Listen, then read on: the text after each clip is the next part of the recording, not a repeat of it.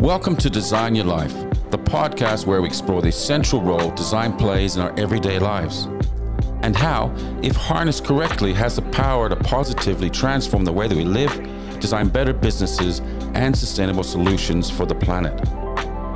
We speak to creative entrepreneurs around the world about how they inspire their ideas to life and how they make it all work and the role design plays in their lives. I'm your host, founder of Frost Collective and author of Design Your Life, Vince Frost. At Frost Collective, we are dedicated to designing a better world. Our specialist teams work across branding, strategy, place visioning, and wayfinding, solving problems with empathy and creativity to design experiences that benefit people, business, and the planet. And as a proud certified B Corp, we meet the highest environmental and social standards by balancing profit with our purpose, to design a better world. To find out more, head to frostcollective.com.au. Welcome to today's episode of Design Your Life, Business for Good, our dedicated B Corp series. Today I catch up with Cliff Ho, co-founder and managing director of The Commons. The Australian co-working business redefined the workplace experience. Listen in as we chat about his past life as a TV presenter in Southeast Asia, the power of visualization in designing your life, and how they have become experts at creating communities. Hey Cliff, welcome to Design Your Life. How you doing? I'm excellent. Thanks, Vince, for having me on the show, mate. Appreciate it. It's really cool to be talking to you today. You're in Melbourne, in the Commons. Yes. In South Yarra, which we were down there a few weeks ago, actually, with Andrew Davies from B Corp himself, interviewing him in your podcast room. Absolute legend. Yeah, I'm in the same room now. So you came over to the dark side, mate, and thanks for recording out of our studio. It was a beautiful experience, wonderful place, amazing people buzzing around. It's so cool to see the energy. A lot of places around Sydney still are quiet, but definitely in the Commons down in Melbourne, they were a lot of businesses, a lot of individuals kind of just chatting, ideating, drinking coffee, et cetera, et cetera. So it's good that you got the energy going there.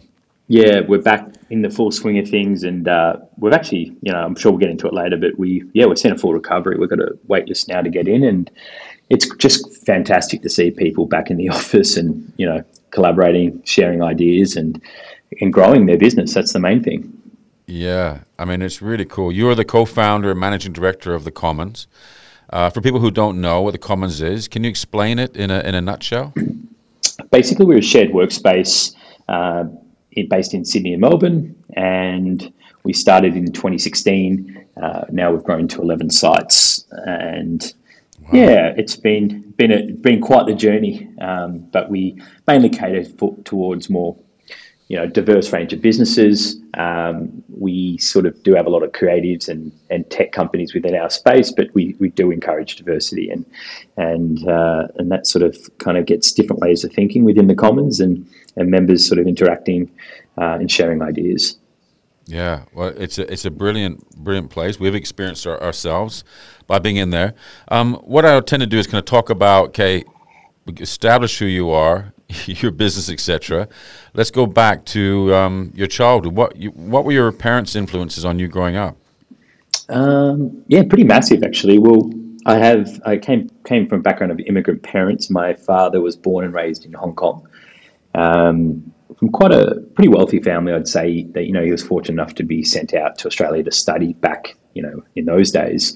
My dad's 80 now, right? So gives you an idea of how many years ago that was. But and my mum's actually, what a time to talk about it, but she's Ukrainian. She were the struggling first generation immigrant family in Australia. So I was saw both sides of somewhat a father that came from a bit of privilege and a mum that came from a very working class family in Australia, which is great to see. And they had a big influence. Mum taught me more compassion, and Dad, being the Chinese side that he is, was all about business and I guess money, which is not always the best thing. But happy to be honest about it. it was very much ingrained growing up as a child in a Chinese, having a Chinese father. Wow, amazing, and a nice balance of the two influences. Yeah. Did you have any plans on what you wanted to do after school? Were you kind of one of these kids that kind of didn't have an idea, or did you have an idea what you wanted to do? I wasn't a great student, and to be honest, I was sort of, I was a bit lost, you could say, and I think it happens a lot. I remember thinking at school when I was 17 or 18, and I was seeing a lot of people just doing an arts degree. It was the kind of fallback degree that people would go to, and they get themselves in debt. Or I remember seeing a lot of people become accountants and do things that were sort of part of the norm. The public pressure was sort of like, hey, you should go to university and do this. And a lot of the times, a lot of these people never eventually, like my brother studied a law degree. He's a lawyer and he studied banking and finance. Yeah. Now his career he does not even work in this realm at all. So not that to say, further education is a bad thing, but I think when you're 18, there's a lot of pressure to figure out what you want to do. And I don't think most people really know what they want to do. So for me, I sort of wanted to just explore the world and still discover who I am. And I'm probably still doing that today. So yeah. Well, you're still incredibly young. I'm 36. I'm 36 now, so I'm definitely packing on the kilos and oh my God, getting the wrinkles and the bags under the eyes. We've now recently had my first child, so it's been a journey. Oh, amazing, man! You are packing in, and you've achieved so much at such a young age, which is really, really cool. I love the fact that we talked the other day, and it kind of turns out that you were a TV presenter for Channel V, based in Asia. Yes. That was like, wow, that's so cool. How did you end up getting into that? When I was 21, I sort of got the travel bug and I backpacked around the world. So it sort of started from that, and I sort of, traveled for a year, and that was probably when I look back on it, it was probably one of the happiest times of my life. I shouldn't say that because I have recently become a dad. I just mentioned it. But what about now? Love it. Absolutely love it. Different type of happiness. Okay. You have no pressure. And there was something, this was before iPhones. So we had a Lonely Planet book, and you travel the world. We went through Asia, Europe, and America, did a whole bunch of different jobs, become a builder, bartender, did a whole thing just to earn a dollar when I was traveling.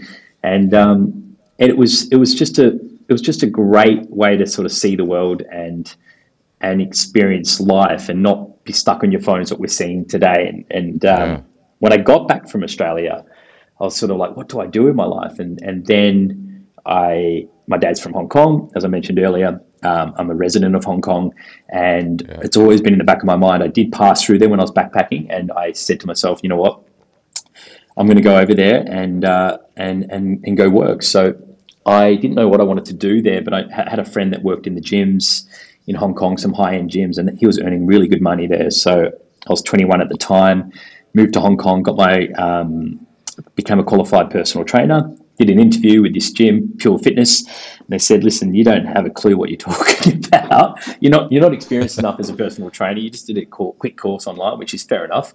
But you know what? You can sell. You had the body, right?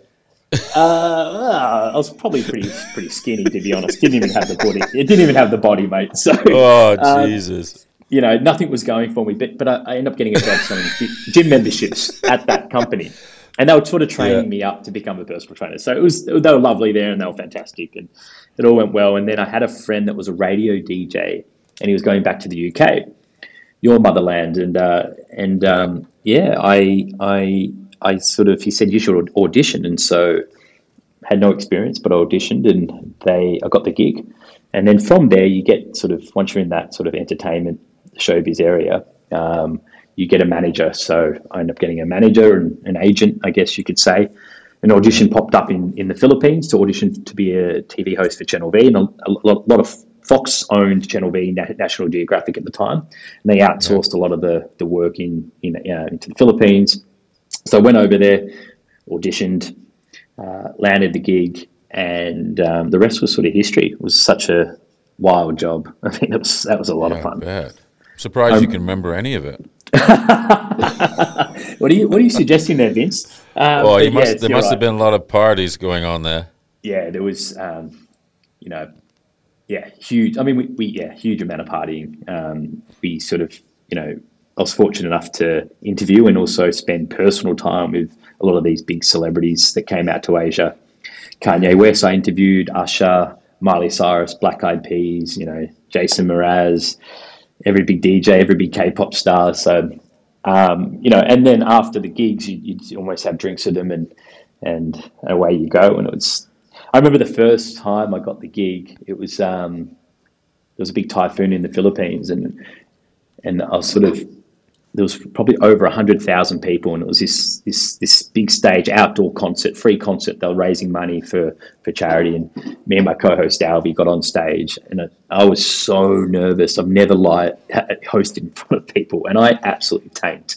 I was not good at all, and you just sort of over time you get better and better, and probably within the first 6 to 12 months, I was practicing a lot, getting in front of camera, doing a lot of gigs on live hosting events, and eventually over time, you hone in on your craft, and then I did that gig for nearly 6 years, and then sort of decided to hang up the mic.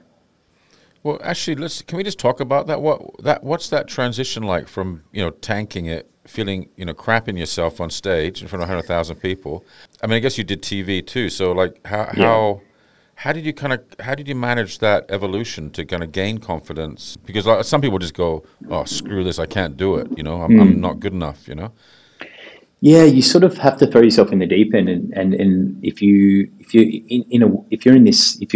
sort of wrapped in cotton wool your whole life, you never get out of your comfort zone, so you don't grow as a human. So, I was very aware of that, and it's sort of, I had a great mentor and a channel head, JM Rodriguez, and he sort of took me under his wing and just constantly was just like, look, Cliff, let's do this again. Go get in front of camera again. And it's just, I'd stay back after hours and read the teleprompter and just mastered it. And, over time, you just got better and better, and you gain confidence, and then it ended up becoming second nature. Like jumping in front of a camera back then was, it's like talking to you now. It became very natural. And that's sort of what I wanted to get to a stage and as a TV host. So it became very natural, so it was engaging to the audience, and obviously do quite entertaining interviews, but they weren't hard-hitting interviews. This is you're a TV presenter for a music channel, so it was pretty much just asking fun questions and to the big pop stars, and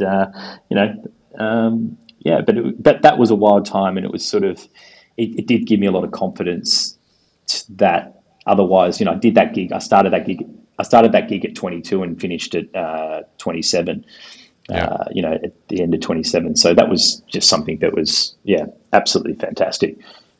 Well, that must have helped you enormously to break that barrier. I know that what I remember back when I think I was like 27 or maybe a bit younger, 25, back in London, and I had to do a talk in front of 3,000 people. And I got one of those little mini vodka bottles. I was scared. I was scared S-less. Yeah. And I knocked it back just before I was going on stage, and but they cancelled. They delayed my presentation by a couple of hours, which had a really detrimental effect on my presentation because I wasn't so pumped up after that. But I mean, obviously presenting. That confidence, a genuine confidence, and being able to kind of connect with people is something that's really powerful and does make a big difference in your life, in work, in business, etc. So it's something that's so important for individuals to kind of, they feel like they don't have that confidence. They shouldn't be feeling that that's just how it is and how it has to stay. That you can actually, with the right coaching, learn how to, connect with people in a meaningful way. I mean, here's something that always sticks with me. You sort of get a half an hour, 15-minute time slot with a lot of these, whether it be Kanye or Miley, whoever you sit down with and have an interview. But you realise they're all just humans. And I remember Kanye got off stage after we were in Singapore and performed, and the first thing he came up and asked, and we were literally just on the backstage, and we had an interview ready for him. And he's like, "Hey, how was I? Was I good? What do you guys think?" And I'm thinking to myself, "You're the biggest rapper in history right now. Why are you asking for our approval?" Like this is what was going through my head, and I was thinking to myself, "Gee, Kanye, you're amazing. Like you are this superstar, and you're sort of looking to a sort of nobody that you've never met before. And our co-host, hey, how was I?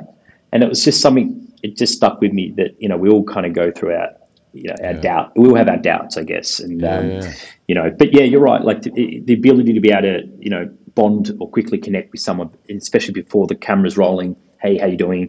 I'm Cliff, and, just, my style's a bit more cheeky, so when I was in front of them and get them to relax, and then eventually, hopefully, they open up and give a good interview. And that was a style that I kind of pursued, and it kind of worked well. So I was pretty fortunate that Fox sort of, when every big star came to town, they kind of said, Cliff, you're up. Go out and do it. And it got to a stage where, you write your own questions, you do your own research. And that was a lot of fun. So. And I guess they would have warned the star of your cheekiness too, right? Not really. But it was never bad. But it was sort of, this is a younger audience, so it didn't. But, you'd ask questions. Like, I remember saying, hey, Kanye, what do you think of the Asian ladies? And, just little things like that, singing with Miley Cyrus. And it was just, it was definitely a good memory. And it was something that was so invaluable in my, imagine being 22 thrown into that world. All that responsibility, but it does build your confidence. Now, I could have failed and got fired in the first 6 months, which would have crushed my confidence. But luckily enough, I pursued and kept grinding away, and it sort of, it didn't go to my head, I guess, which it could easily do. You'd go to clubs and be like, we got DJ Cliff Ho in the house, and it's quite easy for that world where you're a D grade sort of celeb at the time, and that's how I always looked at it. But it was sort of, there were times you go, oh geez, life's pretty damn good. You get free alcohol, and you get treated pretty well. But it was just it was a different world, and it was important to sort of stay grounded as well. Yeah, I tell you, if Kanye had asked me, I'd say, it probably wasn't as good as what I've heard before. It wasn't good as, like, you really play with the guy. You're like, what? I know. Really? He would have thrown something at me. Yeah. He was a lovely guy, though. The bigger the star was, the better they were with media. And it was sort of Miley the same. The sort of the smaller, what I noticed, like I shouldn't say this, but the smaller the star or the whether it be K-pop or your Jason Mraz, like they were just arrogant, they were rude, they didn't have time for media, they didn't want to be there. And it was just something that stuck with me, that I was like, you know what, that's, I can understand why people are where they are. Yeah. And it's really interesting. How do you get from that to the commons? Have you always been interested in property? Is that like let's just go, what happened when you left it was the Philippines, right? Hong Kong at the time, yeah. Oh, so Hong Kong, we're around the region, so we've shown in I think 30 countries, and sort of was flying in the Philippines, and Hong Kong was sort of the two main offices. What happened? So I was 27. I remember thinking, I had a travel show at the time, still hosting for Channel V, but I remember thinking, geez, I'm getting a little older, and I saw. I know that sounds crazy, but I did see a lot of. Sounds crazy. My co-hosts, not on Channel V, but other networks, and they're still auditioning for shows, and they're 35, 40, and I was like, I don't want to be them. I don't want to be looking, not knowing when my next gig is. And that's sort of the hard thing with the entertainment gig, business. Like if you're an actor, a lot of actors aren't Tom Cruise, where you can just pick and choose your show, or Will Smith. It's sort of, it's a struggle. So that was always in the back of my mind, and I said that was fun. Time to close the chapter and finish at sort of at the top of my game, I guess. So I was very aware. That's unusual to do, isn't it? It is, and I knew that if I'm not Ryan Seacrest producing my own shows, then there's no point. Well, actually, I'll give you the backstory. I actually sold You got fired. No, I did get fired. I actually sold. I had a small apartment at the time that I purchased at 21. Sold that to produce my own TV show for Channel V. And I was very naive about it. I sort of poured a lot of money into this, creating a pilot, and it was called Live Like a Hoe, and it was my bucket list, everything I wanted to do before I died. So I shot a rocket launcher in Cambodia. I jumped out of a plane. I wanted to jump out naked, but they wouldn't let me. But so we filmed all these fun things, and And it's sort of, they aired it and it was sort of something fun, but they never picked it up because Channel V at the time, which I didn't know and wasn't aware, was Music Channel was dying because YouTube was taking over at the time. Music videos were dying. So ratings were super down.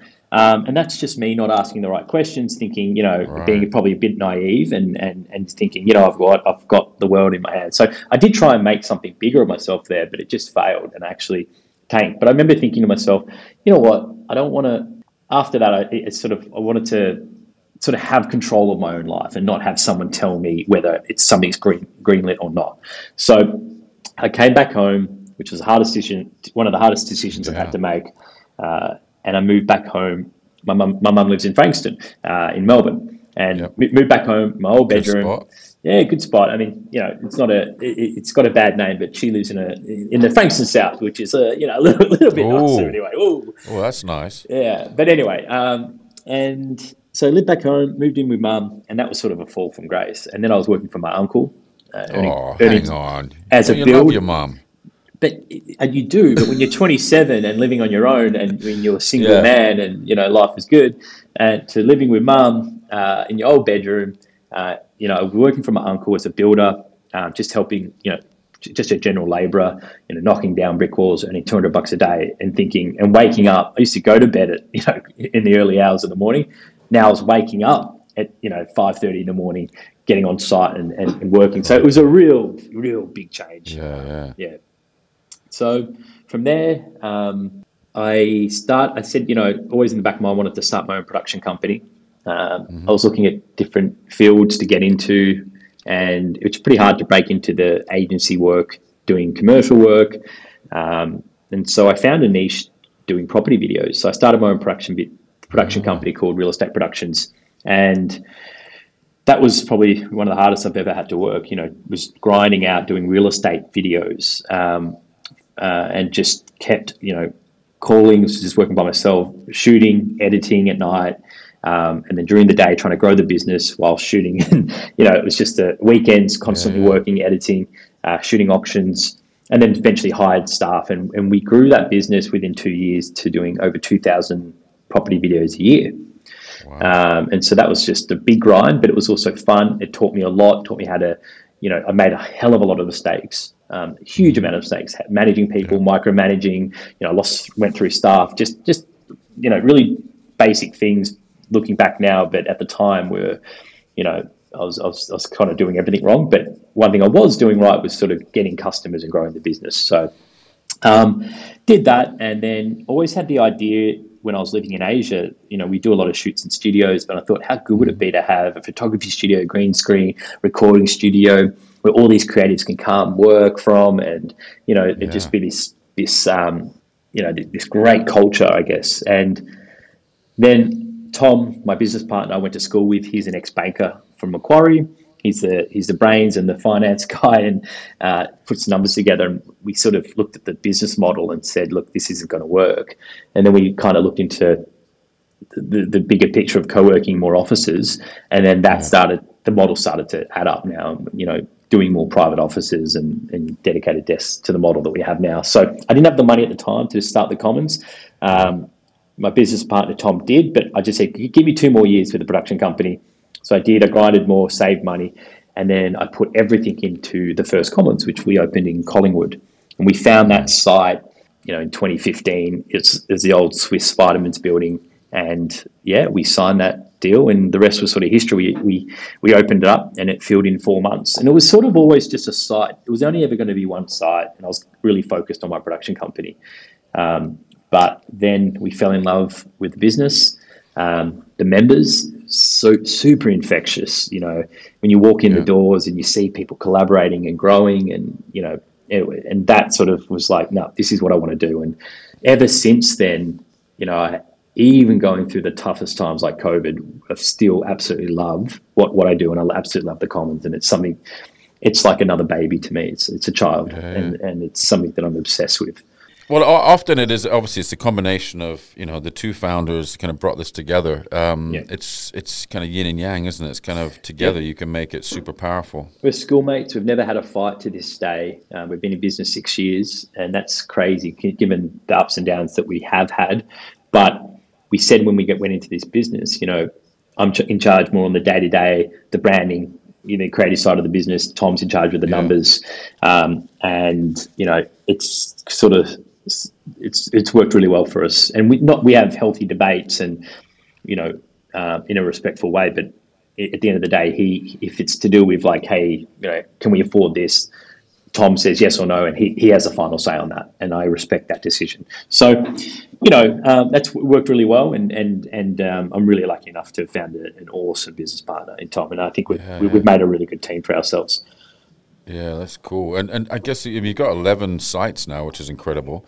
At the time, was WeWork around, or was it like was that your kind of reference that you're looking to?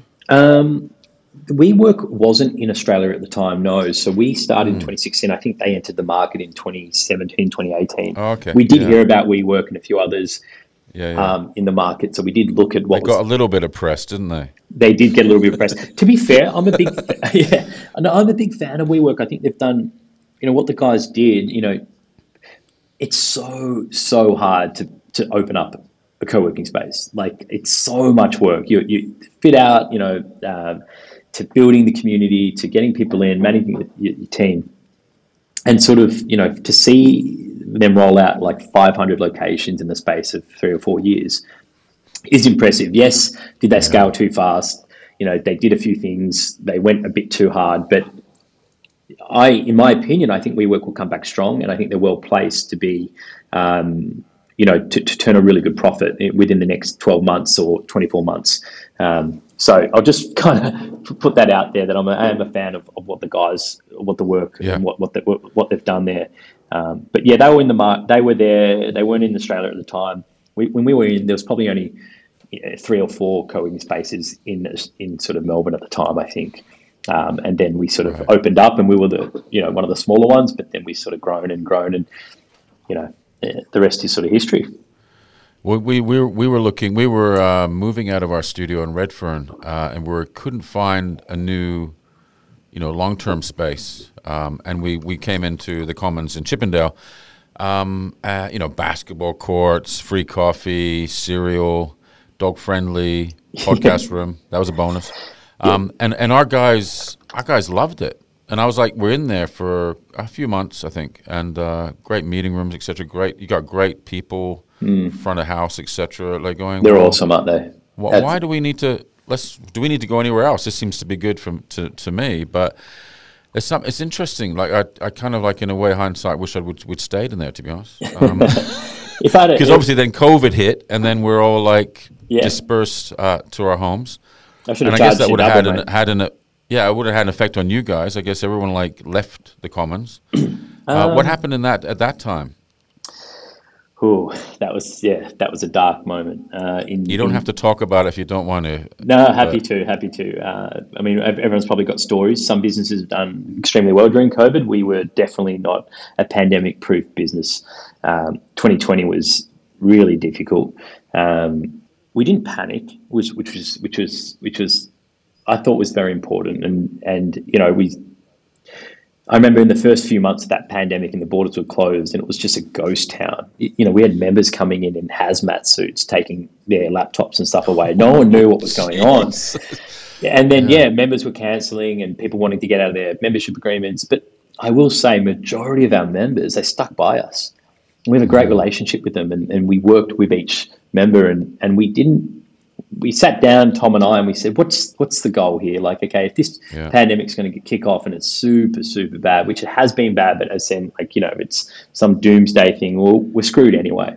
But if we're going to come out the other end, let's make sure we look after our staff and look after our members, and we really maintain our reputation in the market. And so I can honestly say that there wouldn't be one member that would say we screwed them or didn't look after them, and that's something I'm really proud of. Give you an example. We had an events business where they had just signed a 12-month agreement with us, and obviously events got hit super hard. We had a whole bunch of different businesses like wedding videographers, and we let them out. We just said, look, even though we needed the money ourselves, we said, "That's all right, guys. We'll give you your deposit back and all these things." And And then we had companies like Who Gives a Crap, who do toilet paper, and they absolutely boomed. And then Simon was a big supporter, and he said, "Don't worry, we're going to back you guys," and they paid in full the whole time. So we saw the best of humanity and our members really come together, and we just wanted to survive. That's all that mattered to us. It wasn't, Tom and I, we didn't know how bad this was going to get. We didn't take a wage for 6 months, if not longer, and we made sure we paid all our staff in full. We didn't let anyone go. And then, we got through that period. We did get down to pretty low occupancy, 60, maybe 55%, which is super low for us. But that's still credit to our members for sticking it out with us. And what we did, we just called every member, like, all the time. And when COVID hit, it's like, "Hey, how can we support you? What's going on?" And they're just like, "Thanks for the call." I just remember back, no one knew what was going on. So, and then at the end of 2020, Australia was COVID free, and we were already committed to opening up Cremorne, which is our largest site. And when we opened, we filled that whole building in 10 weeks, 3,500 square meters, 550 members. And that was something that was just like, whoa, we've always been full, but now we know demand for flexible workspace is even stronger. So we opened up another site, South Yarra, and that got to about 70% occupancy in 2021, and then Delta hit, another lockdown. But this time around, it was less because members were sort of used to it, and everyone was just sort of frustrated and over it, to be honest. And then, once everyone got vaccinated, we opened up. Even with Omicron, it happened over Christmas. We're sort of, it's one of those things that was like 2020, we lost a lot of money. 2021, we turned a profit. Not a big one, but we did turn a profit. And 2022, we have a wait list now to get into majority of our sites. Business is performing well, and we were able to secure 3 new venues. George Street, Sydney, which is will be our largest site, 5,200 square meters, opposite Apple and an LV store. Surrey Hills in Sydney, which we're opening there, which we're putting a movie theatre in there and an on-site cafe, which will be absolutely awesome. And then we're opening another one in Collingwood, which I think you had him on your podcast. David Flack is designing from Flack Studio. Yeah, which is awesome. Yeah, that's super cool. David and Mark, wonderful guys. Absolutely awesome. Doing incredible work. I was asking have a question around, what is how do you get the formula right? So designing these spaces, these places, and how have they evolved from the first one to number 11, for example?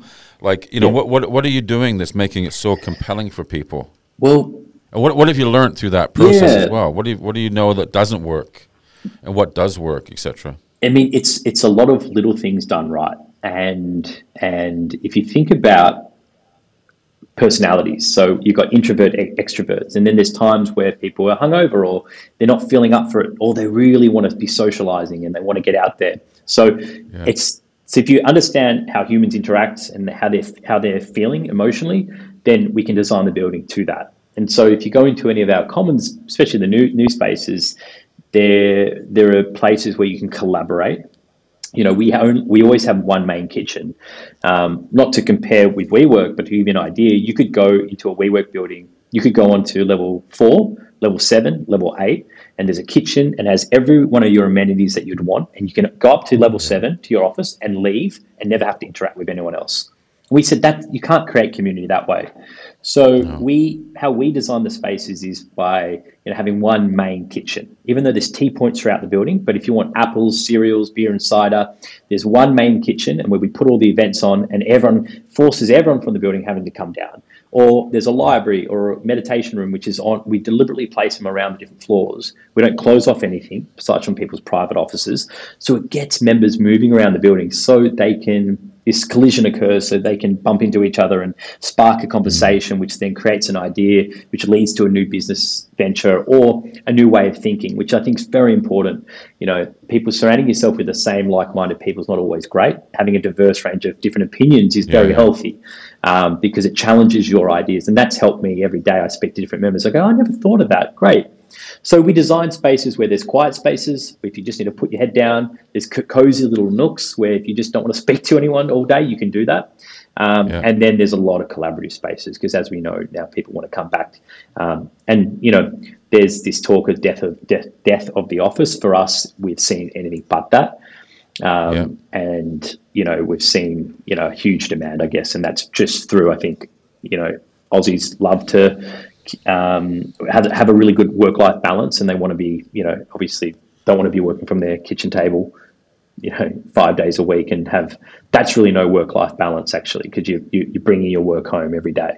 So no, it's a really good point. I mean, it's funny when we were trying to promote the idea to our guys. You go free beer, they were like free beer. Wow, that's the thing that stood out for them the most. Okay. Until they went in there and they go, actually, my God, this is a really well thought through an environment.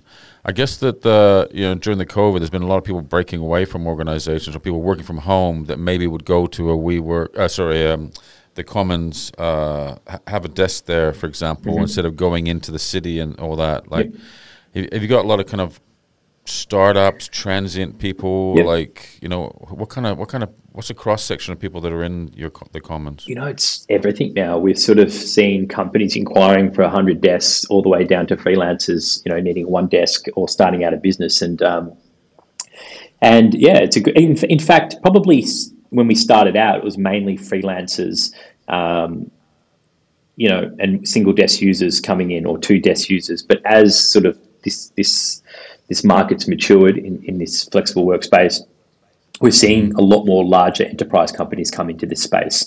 But we've got a huge diverse range of businesses, from large corporations like Spotify and Who Gives a Crap, PayPal, to your startups that are literally work grinding from day one, which is awesome to see. And I think that's sort of what makes, when you walk through the doors, it's what makes a place special. I guess to your point as well, hiring really well, like our team here are absolutely fantastic. And they, we always say, yes, whatever the members want, we try and go above and beyond to, our objective. It's not about keeping the building full. Whilst that's nice and it's important, because we need to pay wages and we need to pay our rent, it's to help our members grow. And if we can help our members grow their business, and we can help their staff be much happier and maintain a better work-life balance, and create meaningful connection at work, then we've done our job. And whether they move on to a bigger office or they do something else, that's fantastic. And some people do that as well. But that's a big part of what we do as well. It's how we sort of curate the space, the events we put on, how the place gets activated after hours from different talks, and which we haven't been able to do during COVID. And obviously online events, they absolutely suck. No one likes online events. Let me put that on record. And we've done a lot of them during COVID, and they died. They actually died on its ass. No one wants to go on Zoom. It's like going to a live concert, or do you want to watch it on YouTube? You go to the live concert. Well, let's talk about that around the true physical experience with people, because there's still a lot of people saying, everyone likes to work from home now. It's all about flexibility, et cetera, fewer people going into offices and stuff like that. I mean, that is happening as well, as people go into your place and you're being inundated by people who want to be amongst other people. What is that human interaction, the energy around that makes it compelling and helps individuals to grow? You said you want to help people grow. What have you seen that what kind of difference can it make? Well, I mean, think of a world where you go to school, it's all online. You go to university, it's online. You go to work, it's online. Maybe for the generation that have already created friends through work, found love, it's easier to do that. But for the newer generation coming through, it's a sad place, and I don't think the world wants that either. Saying that, most of our members before COVID were working hybrid anyway. This isn't nothing new, right? I don't know. Our members were coming in when they needed to come in. So it was nothing, a lot of these startups and SME businesses, they were working their own way. And so it wasn't like you had to be in the office 9 till 5, and we're still seeing that. And that's sort of, I think that the real, what you're seeing on the headlines, there's a few things here where the work from home movement is from large corporations where you're just a number. where you're an employee where there's 10,000 people and you have a really stale old office, you're working with people you don't want to work with, and you don't feel valued in your company. That's the bigger problem. When you feel valued and you come into the office and you're part of something and it's exciting and you've got responsibility and you actually feel valued what you're doing, and you can go, yeah, guys, I'm going to work from home today, or I'm going to come into the office here. We've got to get this work done. We hear it time and time again from founders and their staff that, yeah, we need to be in the office. Like, we can't work from home. There is the other argument where people are really, really productive working from home, and that's fine. There's a place for that as well. So I think there's just a place for everything. But I do think long term, if you think about it, if you just hire completely remote, number one, for employee-wise, you're up against 7 billion people. So you're not just up against Aussies. So just watch out, because your job's going to probably get outsourced to someone, overseas. For the person running the business, there's no loyalty. If you've never actually built a relationship with anyone in the company, imagine, okay, someone else headhunts me, I'll go over there, because you've never interacted. You've only, what I felt was during COVID, it was easy to go online because everyone was online, because we're in a pandemic. And I felt the world became very transactional and angry. Everyone was angry online. It was Slack, it was Zoom calls, Zoom, hang up again, Zoom calls. And there was no, hey, how you doing? Can I hug you? Like, let's see each other. Let's have a drink. Let's go for a coffee. And we forgot how to be humans. So 2022 and how we're trying to, we're training our team and our staff is, let's gently reintroduce everyone to the office. Let's do great events let's reconnect and show people how to be human again, people how to be kind. And people are absolutely loving it. And that's why we're sort of seeing everyone come back, and we are full again, because there is a great connection and people have missed that social interaction. Lovely summary of what you just said, because it's happening in our own business too. We have that same situation where some people are really comfortable coming back, other people really struggling to see the benefit of it. You go, wow, okay. You should have stayed at the Commons. You should have stayed at the Commons, Vince. That's your I know.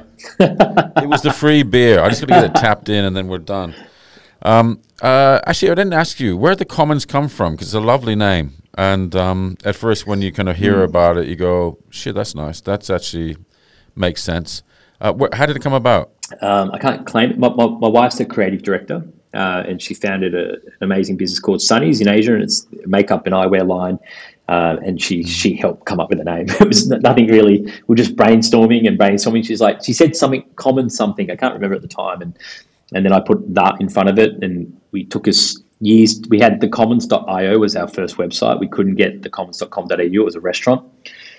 Fortunately for us, that website sort of became available, and we purchased it, and then it was important to get all the social handles. So we've got the Commons on Facebook, Twitter, Instagram, which took us a while. We had connections at Facebook to give us, the Commons on all the handles. So at the Commons, you can find us there, and that's sort of been, that was important to us from a brand position, because branding for the Commons is also something that we spend a lot of time and effort on, and positioning ourselves in our target market as well. I think in England the Commons is like a place. Is it like a park or something like? The Commons isn't it the Parliament? I can't remember what it was. Isn't the House of the House of Commons? Yeah. But I guess it's all about the commonality between people too, isn't there as well? Just the common man. I thought there was something. Anyways, let's cut that bit out. Then I got that wrong. But I think really importantly, you guys are certified B Corp as well, which is really cool. This is the B Corp series that we're talking about here. How did you hear about that movement, and why was it important for you to become B Corp? A good friend of mine, James Thomas, he's a B Corp member himself with his company called Core Projects. He told me about it back when we were starting out. I think, our generation is pretty conscious, and I'm seeing it through members as well, and they genuinely want to do the right thing, and it's not just profits, 100% profits.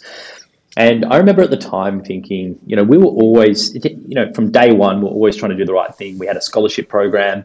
I think we've given over close to $1 million worth of free memberships to non-for-profits and social enterprise companies. We support local suppliers, all our toilet papers, who gives a crap. Our coffee beans are from members, Kua, who are 100% non-profit organisation. So we've always tried to do the right thing. And, we went 100% renewable energy, and we did all these things back in 2018. 2019, and B Corp was in the back of my mind, but I didn't think, we needed certification. And I remember stirring my mate up. I'm like, mate, we do way more than you. I don't need a badge at the time. And at the time, it was obviously a lot of work as well, especially when you're building your business. There's so much work that has to go into, as you're aware of, Vince, to get certified. Then we did apply for it in 2019. I always exaggerate that, by the way. I always say it's 4 years. It wasn't that long.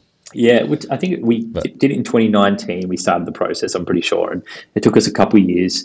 But then I got to know the companies and the people behind B Corp, and it's just amazing. And there's it's good to sort of be, since we're exposed, the Commons exposed to so many businesses, and they jump on our website, they see how we do business, and it's important to lead by example as well. So to be certified to B Corp was an honor, and it's something that wasn't too, once we just got all the paperwork in front of us, it wasn't too much work because we were already doing a lot of the things anyway. So we didn't have to change too much in our policies. And I think that's really important if you are looking to become B Corp certified, make sure you're doing it for the right reasons. I've had a few people that I've heard, and I'm sure you're the same, Vince. It's like, Cliff, how'd you get B Corp? Just tell me what I've got to do. And it's like, wait, take a step back.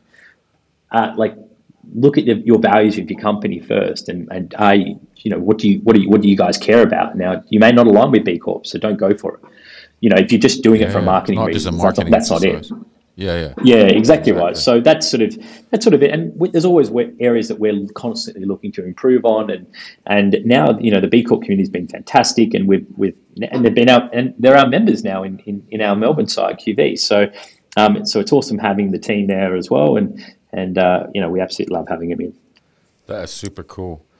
I mean, how are you ensuring that your environmental footprint is kept to a minimum as well? Obviously, you're creating very large space like the one you said in George Street in Sydney. Did you say it's 5,000 square meters? Yeah, 5,200 square meters. I mean, there's no getting around. When you do construction, there's wastage, and there's not too much getting around that. But there's things that need to be pulled out.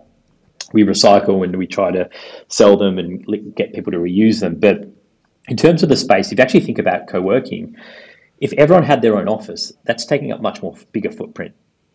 Yeah. If all our members weren't in our space and they had their own private office somewhere else, and they took their own lease, and they had to get their own internet, and then they had to, clean their own buildings and do all that. But for us, so that in itself, people sharing a space is definitely a lot more environmentally friendly. But we offset all our energy to wind and solar.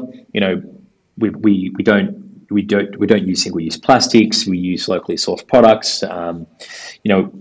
Every one of our sites have thousands of plants filled, real plants as well. So they absorb more CO2. We have alternative modes of transport, whether it be riding bikes and in promoting e-scooters to come into work. Reusable, beer cups and no plastic cups at events and stuff. It's easy to use plastic and paper plates, but we don't use those things. And recycle coffee grounds. So these are the little things that we've done, but there's still a long way to go. And I think as we sort of, to be honest, the last 2 years were really tough for the business, and even though we're still trying to do the right thing, I think the most important for any business is to be profitable, to be self-sustainable, because if you are, then you can afford to pay your staff, and then you can make a big impact on your communities and the environment.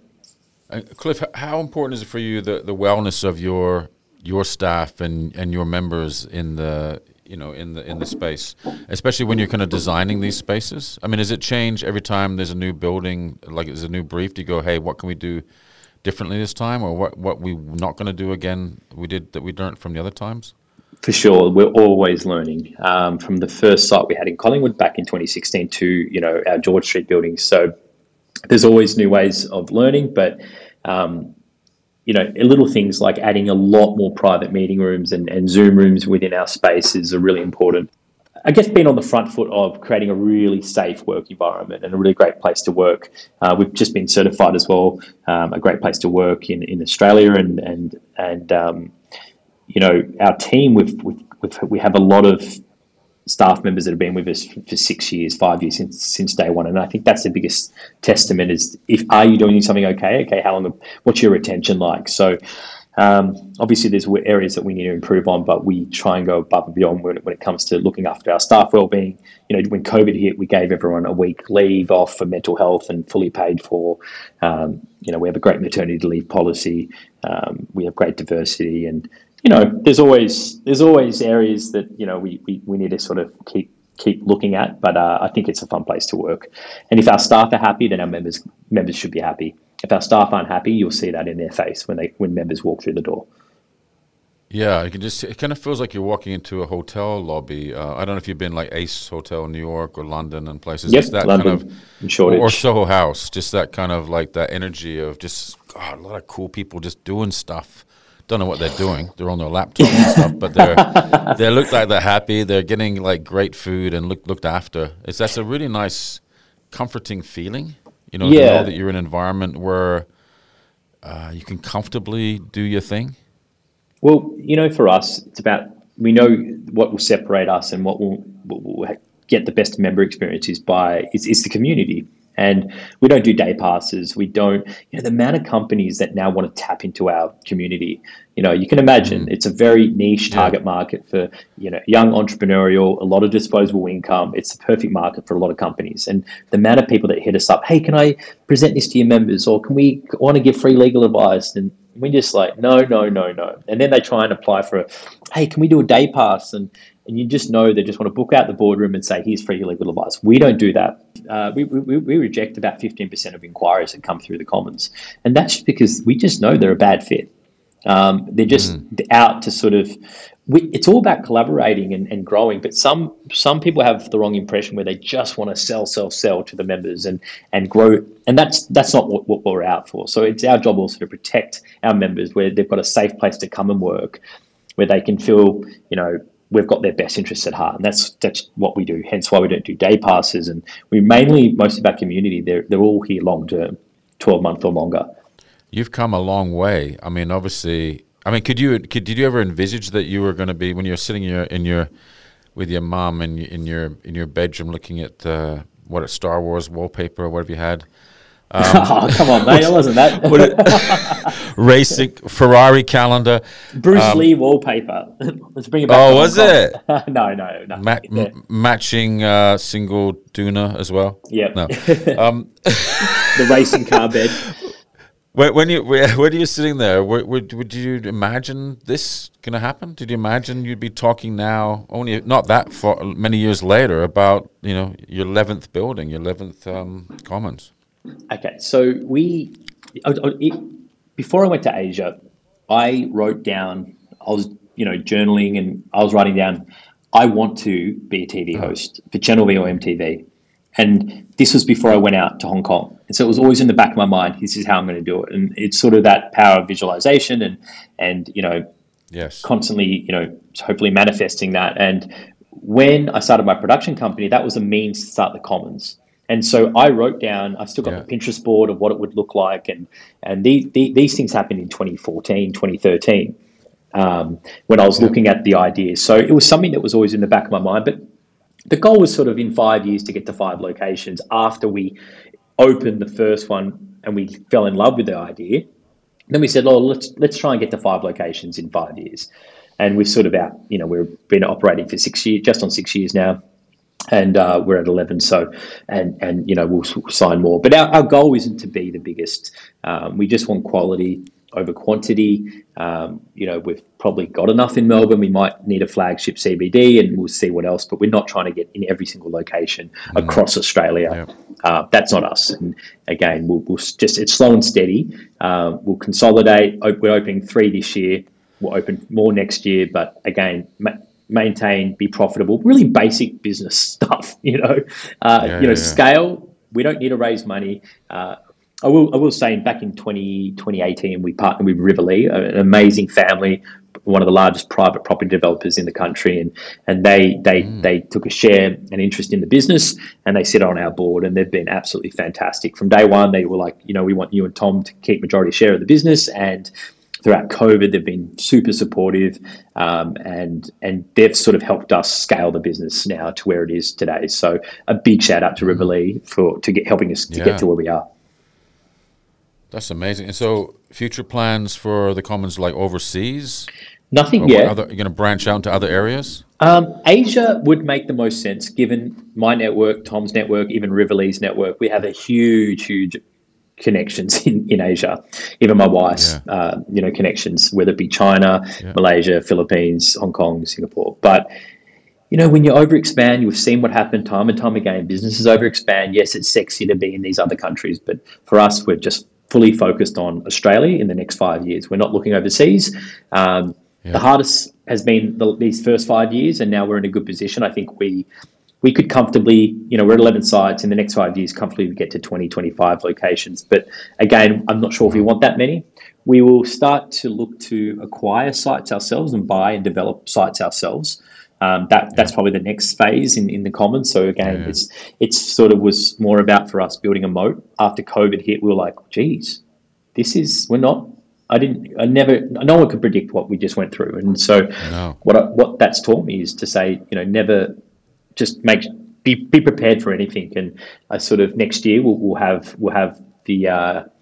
the savings to acquire our first site, and that's sort of what we'll be looking to do and develop that with our partners Riverlee. So once we do that, who knows, we might move into other areas and offer new services to our members. Don't want to say anything too much yet, but there are big goals. Big goals for the Commons, Vince. In terms of, it's more, we see ourselves as we're experts at creating community and space, and I think the natural progression from workspace. What else would my members love that if we launched something new, and whether that be in wellness and who knows, sleep, hotels. There's an idea for you. So whether we get there or not, but that's sort of, it's more than just the workspace for us.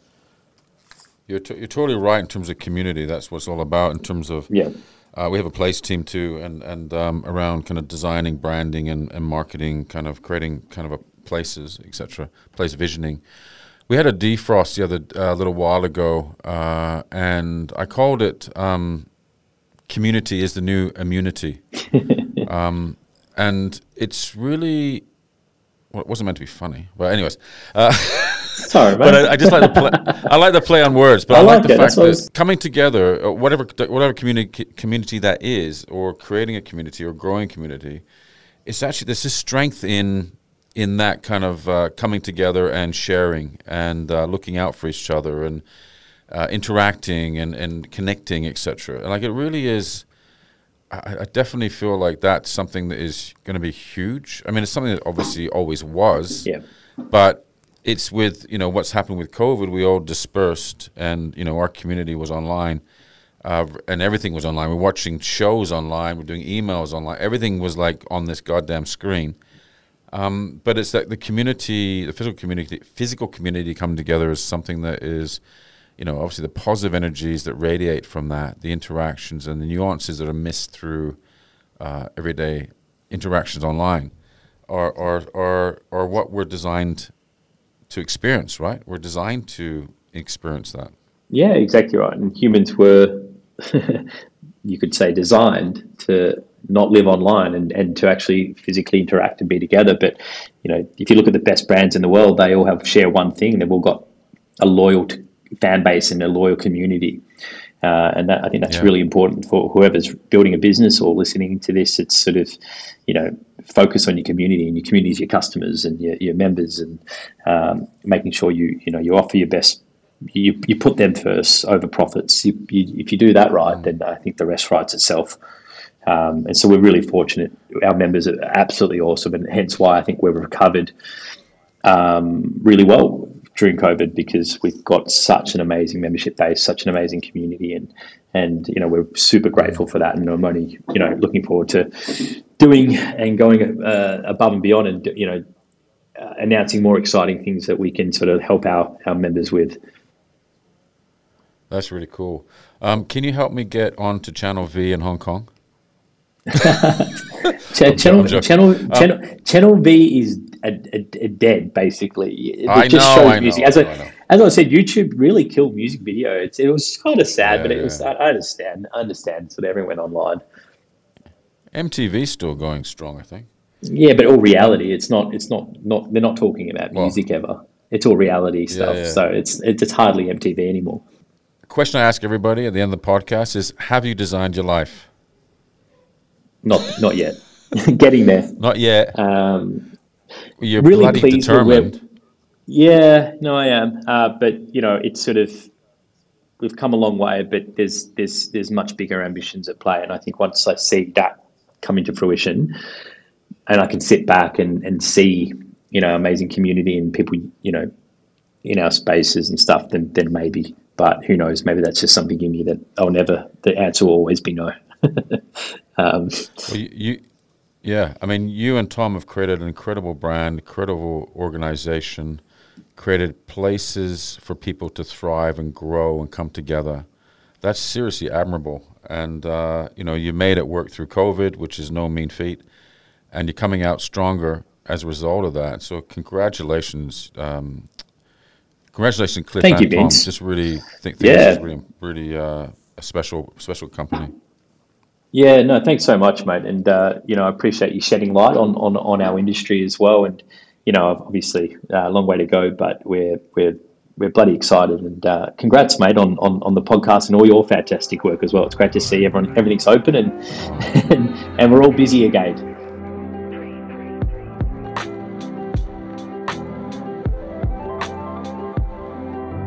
Thanks for tuning in to today's episode of Design Your Life, Business for Good, with the Commons co-founder and managing director, Cliff Ho.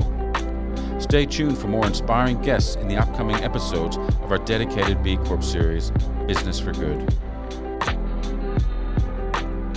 Thanks for listening to this episode of Design Your Life. If you'd like to find out more about how you can design your life, head to the website at designyourlife.com.au. If you found this episode inspiring, please don't forget to review and subscribe.